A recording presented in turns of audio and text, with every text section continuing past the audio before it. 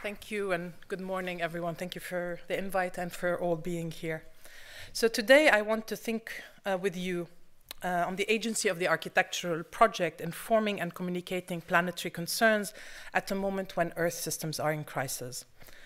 The talk will follow an outline similar to that of the recently published GeoStories. I'll start with a compact, brief, but dense introduction to some of the conceptual questions of the research, and then I'll follow with 3 projects, one from each section of the book: Terrarium, Aquarium, and Planetarium. So the conference proposes that magical thinking, a belief that thoughts and action can influence the world, is the provocation that was put on the table. And so the book is somehow a response to making visible geographic concerns through drawing and narrative, in an attempt to influence the world back again, maybe in a form that might be best referred to as a certain magical realism. It has at its core an attempt to reconnect critique and praxis and reconcile the weight of violent environmental histories with visions of a future that might be still worth imagining and living. Rather than resolution, the projects each maintains this tension. They're neither documentary, but neither are they entirely fictional. Stories matter for the Earth. The conditions of the current environmental crisis have relied on narratives of industrial modernity, about the world as resource, about nature as external, about progress as an escape from nature's determinations and limits, and about technology as a quasi-autonomous prime mover. Spatial representation is complicit in the perpetuation of such stories and myth, such as the image from Total's promotional campaign with this binary and rigid symmetry between a Manhattan-like metropolis on one side and a polar prospection landform, something that oscillates between a status of being an other wilderness and possibly a future extractive hinterland. Such organization of carbon urbanism rests on technological systems that extract resources from geographies beyond the island's jurisdictions, a city, any city be it, all while divesting the center from the environmental costs of urbanization by deferring to political entities and temporalities that do not have a voice in such carbon accounting. Economists commonly use the term externalities to refer to such costs, which are unaccounted for in entrepreneurial outlays and shifted to and ultimately borne by third parties or by the community as a whole. Stories of the Earth have long rested on this abstraction of geographic externalities, of refineries, pipelines, carbon dioxide pollution, public health, and the degradation of shared commons outside the purview of representation to make possible the transformation of the Earth into the single value of an economic resource, a property.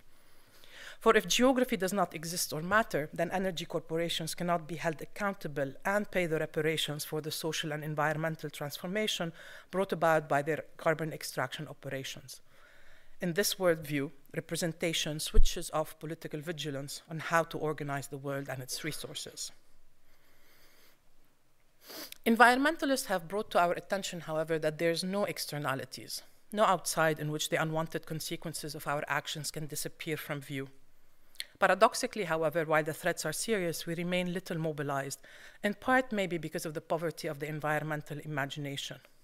The environmental crisis might not be only a calamity of the physical environment, but also a predicament of the cultural environment, of the systems of representation through which society relates to complex environmental issues in their vast scales of time and space.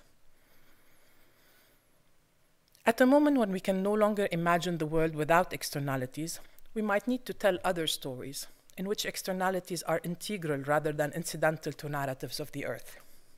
When Dr. Victor Frankenstein met his creation on a glacier in the Alps, the French philosopher Bruno Latour reminds us, the monster claimed that it was not born a monster at all, but that it became destructive only after being left alone, abandoned in the laboratory by his horrified creator the moment he twitched to life.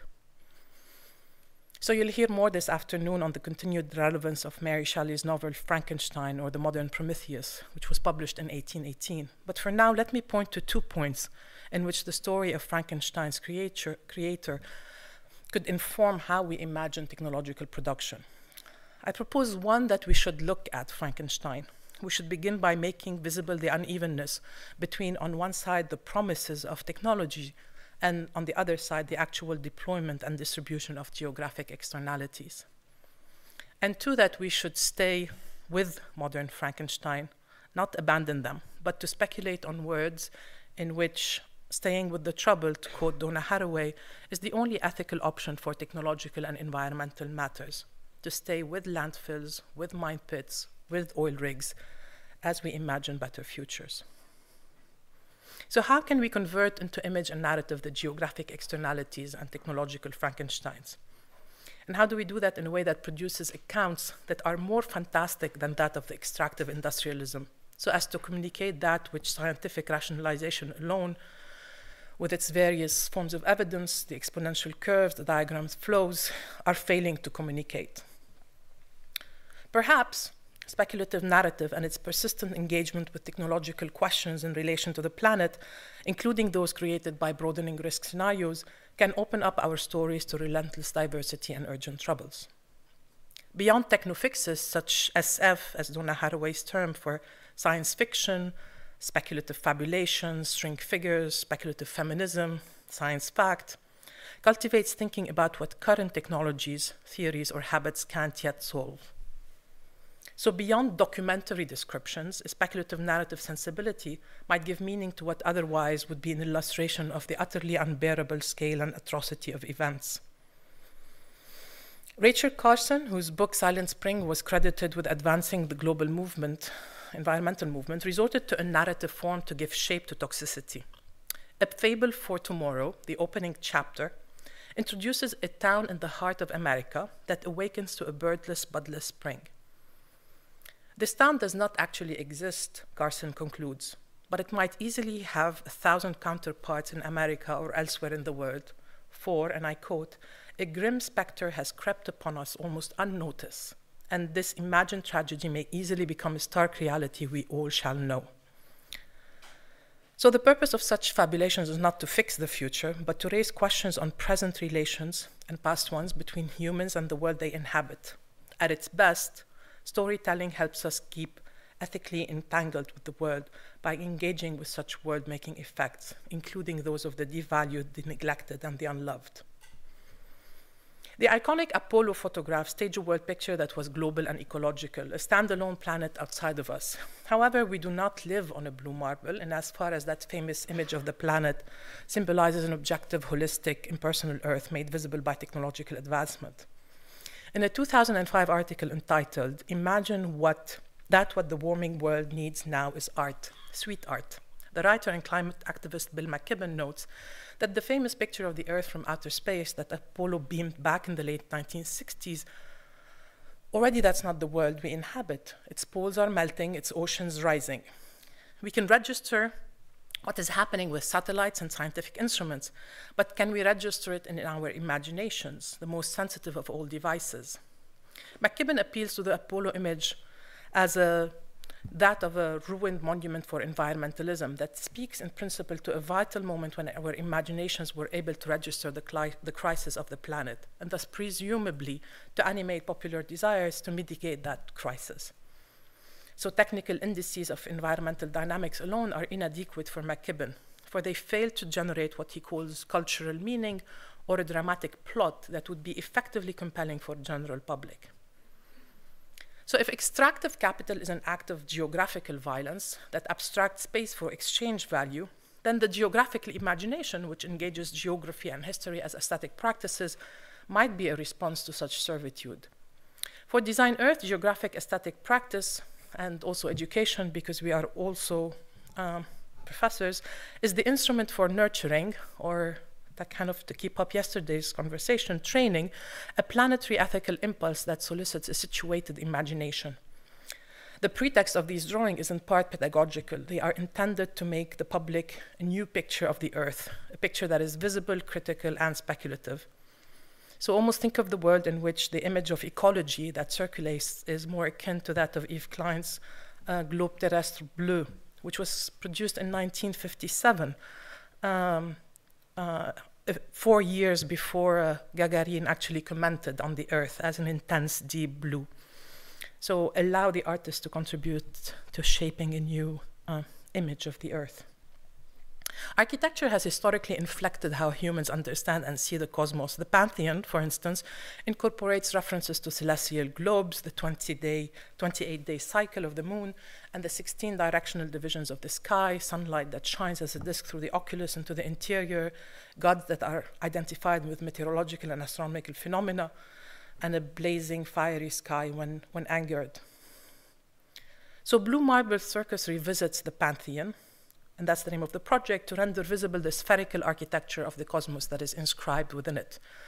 It's otherwise invisible. So the Écorché drawing, which became a kind of a material model reality, peels off ribs to reveal and stage a blue marble in an age of climate emergency.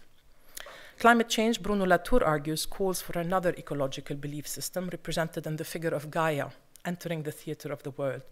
Gaia embodies the worlds of science with its technological processes of modeling and also pre-modern forms of transcendence that incorporate mythological connotations. The reason for which this is needed at this very moment, Latour repeatedly states, is that Gaia approaches, picking up on Isabelle Stenger's The Intrusion of Gaia. The Earth, adds Latour, has become once again an agent of our common geo-story. He continues, the problem becomes for all of us, in philosophy, science, or literature, how do we tell such a story? For Design Earth, architecture seeks to contain a planet that exceeds all attempts to contain it. It's a search for an alternative to the figure of the standalone blue marble and of the globe that rests on the Titan's shoulders. We draw on the geographic imagination to design with externalities, to make legible the geographies of technological systems, visualize how they change the Earth, and foreground them as elements of design. Geography is a scalar practice that extends this inquiry of territory into the geological and into the extraorbital cosmos. For example, and in an age of extensive anthropogenic climate transformation, extraplanetary geographies have become a matter of crucial legal and political importance, soliciting the expansion of such imagination and the world we are assembling to the geostationary orbit, where most of the satellites are orbiting around the Earth. Geography is also a form of synthetic aesthetic knowledge, and in particular, the geographic drawing is our privileged mode of representation. Alexander von Humboldt's influential treatise, The Cosmos, had achieved this unitary worldview by drawing together a physical geography of the Earth and that of outer space. The section drawing, in particular, with its legacy in an aquarium view section in natural history drawing, shows domains both above and below the surface of the water or the ground. And such portrait of nature, as von Humboldt would refer to it, presents a totality of the scales and sciences of the Earth in an assemblage of astronomy, geography, and geology. Although Humboldt's avowed purpose was that of a scientific traveler, his drawings assembled forms of knowledge which, beyond the accumulation of information, engage the aesthetic experience of the reader or viewer. And it is that what GeoStories attempts to do, is to address questions of representation, both political and aesthetic, of what world one wants to assemble, which values, and with what entities she wants to live. So these are some of the broad strokes from the introduction, that speculative architectural fiction becomes the method to intervene representationally, to plot and give figurative shape to environmental threats, all while keeping the future open to possibilities of intervention. The book is organized into 3 sections, terrarium, aquarium, and planetarium, each of which revisits such devices of wonder to assemble public surround representations of the Earth. From the series of 14 architectural projects, I'll present 3 of these GeoStories, 1 from each section, to give you a sense of how speculative geographic fiction could respond to resource extraction from geological depth, the deep sea, and outer space. Terrarium. Frustrated by the death of his plants in polluted East London, surgeon and amateur botanist Nathaniel Ward devised a case of glass and metal that was shown in the Great Exhibition in 1851. Ward's display at the Crystal Palace set off the craze for the small glass structure, later termed terrarium, as part of a Victorian popularization of botany, geology, and other sciences of the Earth. If Ward's aim was to encase a small parcel of purified air, what might a terrarium look like if it accounted for and represented the environmental conditions of smoke, waste, and pollution that he was trying to keep at bay? to read fossil Earth, we must become conscious of geological dimension and of the layers of material entombed in the Earth crust. We must see the Earth in a section cut that describes the world hidden into the layers of the Earth, the spaces of fossil fuels and those of landfills. And that image of the total comes back again, but more in context, more in geography. So over the past 200 years, and in particular after World War II, the fossil fuel industry, first coal, then oil and natural gas, has produced spectacular economic growth in the form of an abundant and cheap energy machine. Cheap in as far as the industry has divested itself of the environmental transformations brought about by the global extension of the extractive frontier. Oil has since shed its developmental promises. And what you're looking at is a geographic situation of the kind of city limits of Paris on the upper end. And the mirrored side presents Hassi Mas'oud, an oil and gas extraction site in the Algerian Sahara that supplies most of the natural gas that goes to Europe, and begins to situate the dimensions and the urban forms that corresponds to each part of the planet. So after oil was commissioned for the Kuwait Pavilion at the 2016 Venice Biennale, the project proposes 3 speculative tales that explore the geography of a major oil-producing region, the Persian Gulf, in the decades after oil. Each project stages and extrapolates critical issues of today's oil landscapes. At sites of extraction, the first one is Das Island, at transit logistics through the Strait of Hormuz, as well as sites of oil spill, the third project, Bubiyan Island. So Das Island lies at 160 kilometers off the coast of Abu Dhabi. Since the first oil prospection expedition in the United Arab Emirates in 1953, Das Island has developed into a major oil and gas industrial facility where Abu Dhabi processes, stores, and exports crude pumped at its offshore fields. Such exports are a mainstay of the economy and a main driver of the urbanization of Abu Dhabi and its sister emirates, such as Dubai, with many of the country's iconic buildings built from oil wealth. Yet, the relations between the wealth of the surface and the impoverishment of the underground are not presented in the same frame. Thus, crude makes visible such displacement of value in oil urbanism by collapsing the two sites. So the drawing that you're seeing is both a timeline and a geologic section, where UAE's architectural landmarks are indexed in relation to the geological depth and times of extraction of depleted oil reservoirs. So the deeper you dig, the higher the buildings, the more recent the technologies. And the drawing brings into visibility at the same time that verticality of extraction, but also the volumes and displaced matter of the state's territory. The after oil. So Das Island is not a reference to the period following only the depletion of non-renewable resources, but it's also that. To be after indicates the object of a stated or implied desire, that of the race of extractive economy to the last drop of oil on the ground, to dig deeper and build higher. The project recovers the excavated volumes of soil and stone, the insides of the earth that spilled out during the oil extraction operation to build a landform monument to the age of oil. The Strait of Hormuz is a critical oil transit choke point with 20% of oil traded worldwide moving by tanker through its 30-mile wide passage. The strait was never actually shut down in spite of persistent anxieties of its possible obstruction around frictions, notably the long-running dispute between the UAE and Iran over the 3 islands and some more recent tanker attacks. And after oil, the revenues of Oil Future, which is the legal contract name for the trade of oil between buyers and sellers, perpetuates the geopolitical rivalries between countries on both sides of the Gulf in the form of a territorial board game, kind of a hybrid of risk, a strategy, board game of diplomacy, conflict and conquest, and monopoly of buying and trading properties in new cities. So the grand chessboard repurposes the strait into a real estate geopolitical game of speculative urbanism between the traditional adversaries, those who call it the Persian Gulf in black and those who call it the Arabian Gulf in white, and in the process absorbs the 3 territorially contested islands among the many pieces of speculative urban projects. Each chess piece is an iconic project from the history of speculative urbanism. You can recognize Plan Voisin, Delirious New York, the Metabolists, etc. And in the process, the geostory speaks to the meaning of speculative when associated to urbanism.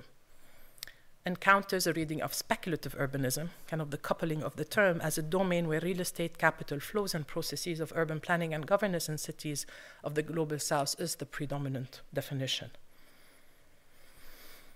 The end of the Persian Gulf in 1991 was accompanied by what is referred to as a geotrauma, the world's largest oil spill, drastically affecting Kuwait's coastal environment. Beyond the intensity of this one-point event, the oil industry, with its business as usual increasing rates of carbon emission, puts the world through a slower form of violence, as Rob Nixon refers to it, that of anthropogenic climate change. Bubiyan Island is one such geography of climate change, a flat and low landscape that is vulnerable to sea level rise. There once was an island gives form to such invisible threats. A series of vertical nabkhas, vertical elements, are inserted into the highest 16 elevation mounds of the island to stabilize its shrinking shoreline into an archipelago of islands. The project holds all major development works currently in plan to transform the area into a major tourist resort and seaport, including various seawalls along the shores. So the island continues to be uninhabited by humans. It hosts sea turtles, antelopes, and other life forms that withstand the temperature and acidity associated with anthropogenic climate change. So After Oil is not a mere switch in energy producers towards some green panacea. What it requires is a reform of the geographic imagination. It gives form to a carbon Frankenstein to rescue all future green energy sources from idealism and subsequent neglect. Aquarium.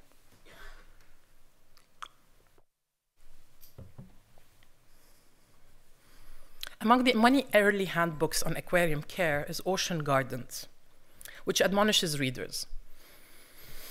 To appreciate nature, the mind requires a special education, without which the eye and the ear perceive but little of the miracles passing before them. It adds, the wonders of the ocean floor do not reveal themselves to vulgar eyes.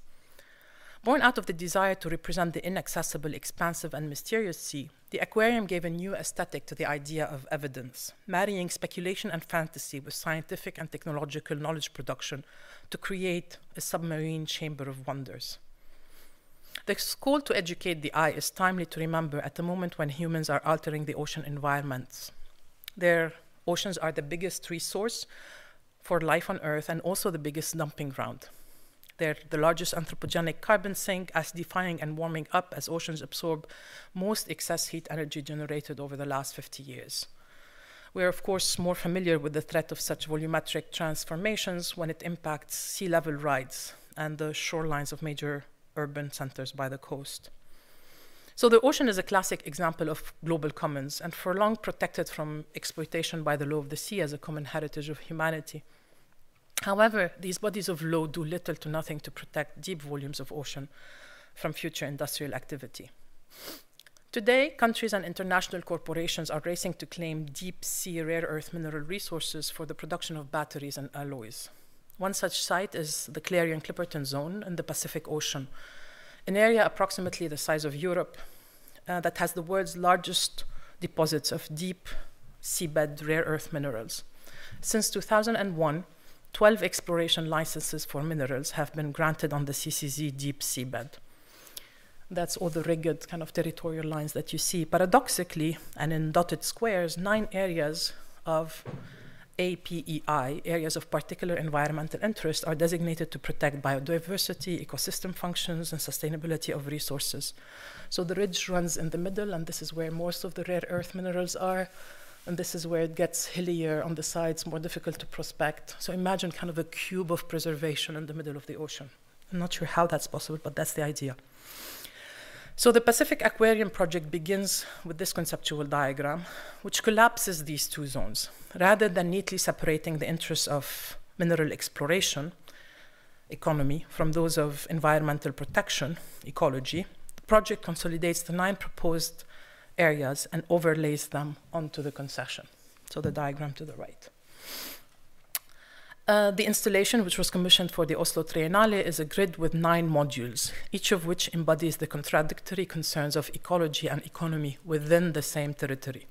So you're kind of reading the Little Prince once the snake has actually swallowed the elephant together rather than juxtaposed. It's an uneasy cohabitation maybe, but necessary as an intellectual exercise. So the subsequent drawings depict three-dimensional cross-sections of the ocean. I'll only share a few. With support from the ISA, a 21st century gold rush is set to begin on the ocean floor, the likely consequences of which we're only beginning to fathom with, as we're not even fully mapped the deep seabed. But the consequences may include changes to the geochemistry of the sediment, as well as light and noise pollution from the machinery. The same institution has also mandated a detailed procedure in order to conserve the flora and fauna of the mining area to facilitate an accelerated recovery of the ecosystem post-extraction. Each mining entity will be required to extract substrate samples along a geographically indexed system of transects on a 500-meter grid across its claim. Suspended by cables from a grid of superficial floats, a terraforming infrastructure relocates linear transects of substrate samples to incubate a benthic ecosystem that will be grafted onto the depleted seabed once mining is completed. Similar to its Babylonian namesake, the Hanging Gardens of the Pacific is the subject of controversies as to whether it's an actual construction or a poetic exercise. The sharply toothed, comb-like suction machine churn and rip the ocean surface into sediment slurry, which, if not contained, would distribute widely through deep ocean currents. A catchment dome caps mining activities on the ocean floor to contain a localized sediment plume. Polluted water is separated from surrounding water, transported into a series of inverted water towers for treatment, and gradually released back into the ocean after purification. Below the water tower flips that Manhattanism on its head. It displaces Buckminster Fuller's infamous dome over Manhattan and reorganizes the conceptual diagram between architecture, urbanism, and environment. Rather than architecture protecting the air of the city from the world, here both architecture and urbanism, the dome and the inverted series of towers, are put to do work for the planet. The International Seabed Authority mandates the conservation of the fauna and flora in the Clarion-Clipperton Zone. Deep sea mining, however, produces plumes that smother near-bottom species and forces them away from their habitats. The cyborg fish colony is a school of worker fish, a hybrid of machine and organism, not dissimilar to the many killing machines and robo-fishers already ruling the oceans. It collects plumes into a massive spherical sponge-like nest where toxic particles are regurgitated into a kind of an Anthropocene caviar-like delicacy. It's this Janus-faced model of ecology that is comic in a way, but also lethal. Wherever coral reefs, sea turtles, and fish die off, jellyfish bloom, more than just symptoms of weakness, more like an angel of death. Medusa Maze is a jellyfish husbandry scheme for an emerging cosmetic industry. It's also an arena that pits the gelatinous beasts against planktons and sea turtles in a luminescent aquarium. The Medusa Maze collects collagen from jellyfish in response to the United Nations Food and Agricultural Organization's requirement to curb the widespread of jellyfish and develop what it calls useful formulations. The industry resolves ecological nuisance in the form of useful products in a spectacular display. The challenge of governing the ocean is that it lacks formal representation, both political and aesthetic, through which to think the new environments of climate change. Here, the Parliament of Refugees contains within the same artificial envelope different things and species, such as sea turtles, scallops, bleached corals, drowning wetlands, hammerhead sharks, algae, Homo sapiens. The Parliament is organized around a hollow pillar that connects it to the center of the Earth through a submerged volcano. So the aquarium reckons with the cognitive and affective dissonance between what feels like individual concerns and agencies and a context of enormous collective impact. It also presents a few significant attributes. The aquarium is a three-dimensional territory that materializes volume, a vertical cross-section of an ocean space that is mostly otherwise represented in diagrams and indicators of rising sea levels, more of a surface concern. The aquarium is also a populated space. It counters images of the sea that presented as a territory of emptiness, such as the Lewis Carroll's evacuated ocean chart. The aquarium is now, rather than accelerated and exponential aesthetics of satellites and flyover images, what we refer to as these artefacts parlants, almost a kind of a bag on l'architecture parlante. They respond to the slow violence in what one might perceive as a form of slow media that slows down thoughts and grounds it in the immediacy of the present. The aquarium is also there. It's both a model of the world that capitalizes on its distance from the real through its transparent yet clearly defined boundary conditions. With monsters, storms, and jellyfish on stage, the aquarium is the setting in which the non-speaking and non-human entities operate as devices of estrangement. And it is such aquarium's uncanny ability to draw on multiple, even competing visual and textual logic that is central to its work. It's a device that disturbs, startles, or delights us into new ways of thinking and feeling the scales of the ocean. It vividly holds in tension the panorama and the detail. It stages a slice of the ocean, nesting a range of scales from the micro to the macro, without ever fitting neatly towards this unframeable whole. Planetarium.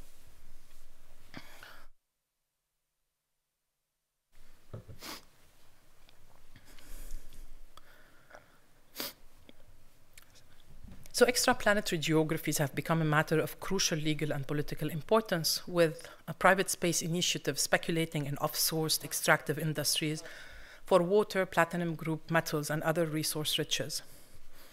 Commercial actors are increasingly invested in geological surveys and exploratory missions to map and visit astronomical rocks and return samples to Earth. Planetary Resources, for example, aims to send swarms of low-cost robotic spacecraft to extract resources from near-Earth asteroids, as this artist's concept shows. In February 2018, Elon Musk's Tesla Roadster and its dummy driver Starman made headlines when the car blasted off to a blasting David Bowie's Space Oddity from its speakers. The symbolism of a dashboard screen displaying "Don't Panic" resonates with the billionaire entrepreneur's worries about the next extinction and his proper thoughts that humans need to get off Earth and become interplanetary, with plans for an ecological colonization of Mars and subsequent planet. Think of The Martian, that Musk thinks is actually worth seeing. So in this emerging new space age, outer space is no longer the common heritage of mankind as declared by the UN Outer Space Treaty in 1967, and becomes an extension of, or further an extension of, private corporations' politics on Earth. It calls into question the potential of how do we make sense of such cosmic imaginary. So Cosmorama was commissioned for the US Pavilion Dimensions of Citizenship at the 2018 Venice Biennale. It charts the territories of outer space in 3 stories that speculate on the expansion of empire and private industry interests into the province of all mankind, and the way these speculative efforts impact life on Earth today. So the 3 geographic fictions are Mining the Sky, Planetary Arc, and Pacific Cemetery. They're organized vertically here, so from left to right. So the first one, Mining the Sky. Aside from daunting logistic, the largest earthbound obstacle to space mining is the 1967 Outer Space Treaty, which then, mindful of Cold War animosity, had decreed that no celestial body is subject to, and I quote, national appropriation by claim of sovereignty, by means of use or occupation, or by any other means. Sounds like clear language. Such universal legal geography has been recently, however, violated by national commercial space legislation, including this US Space Act of 2015. It's an acronym, appropriate, for Spurring Private Aerospace and Competitiveness and Entrepreneurship Act. Not sure which came first, the acronym or that long thing which is impossible to remember, but space is in it. And it allows US citizens to engage in the commercial exploration and exploitation of space resources. So Mining the Sky speculates on the architecture of this 2015 US Space Act.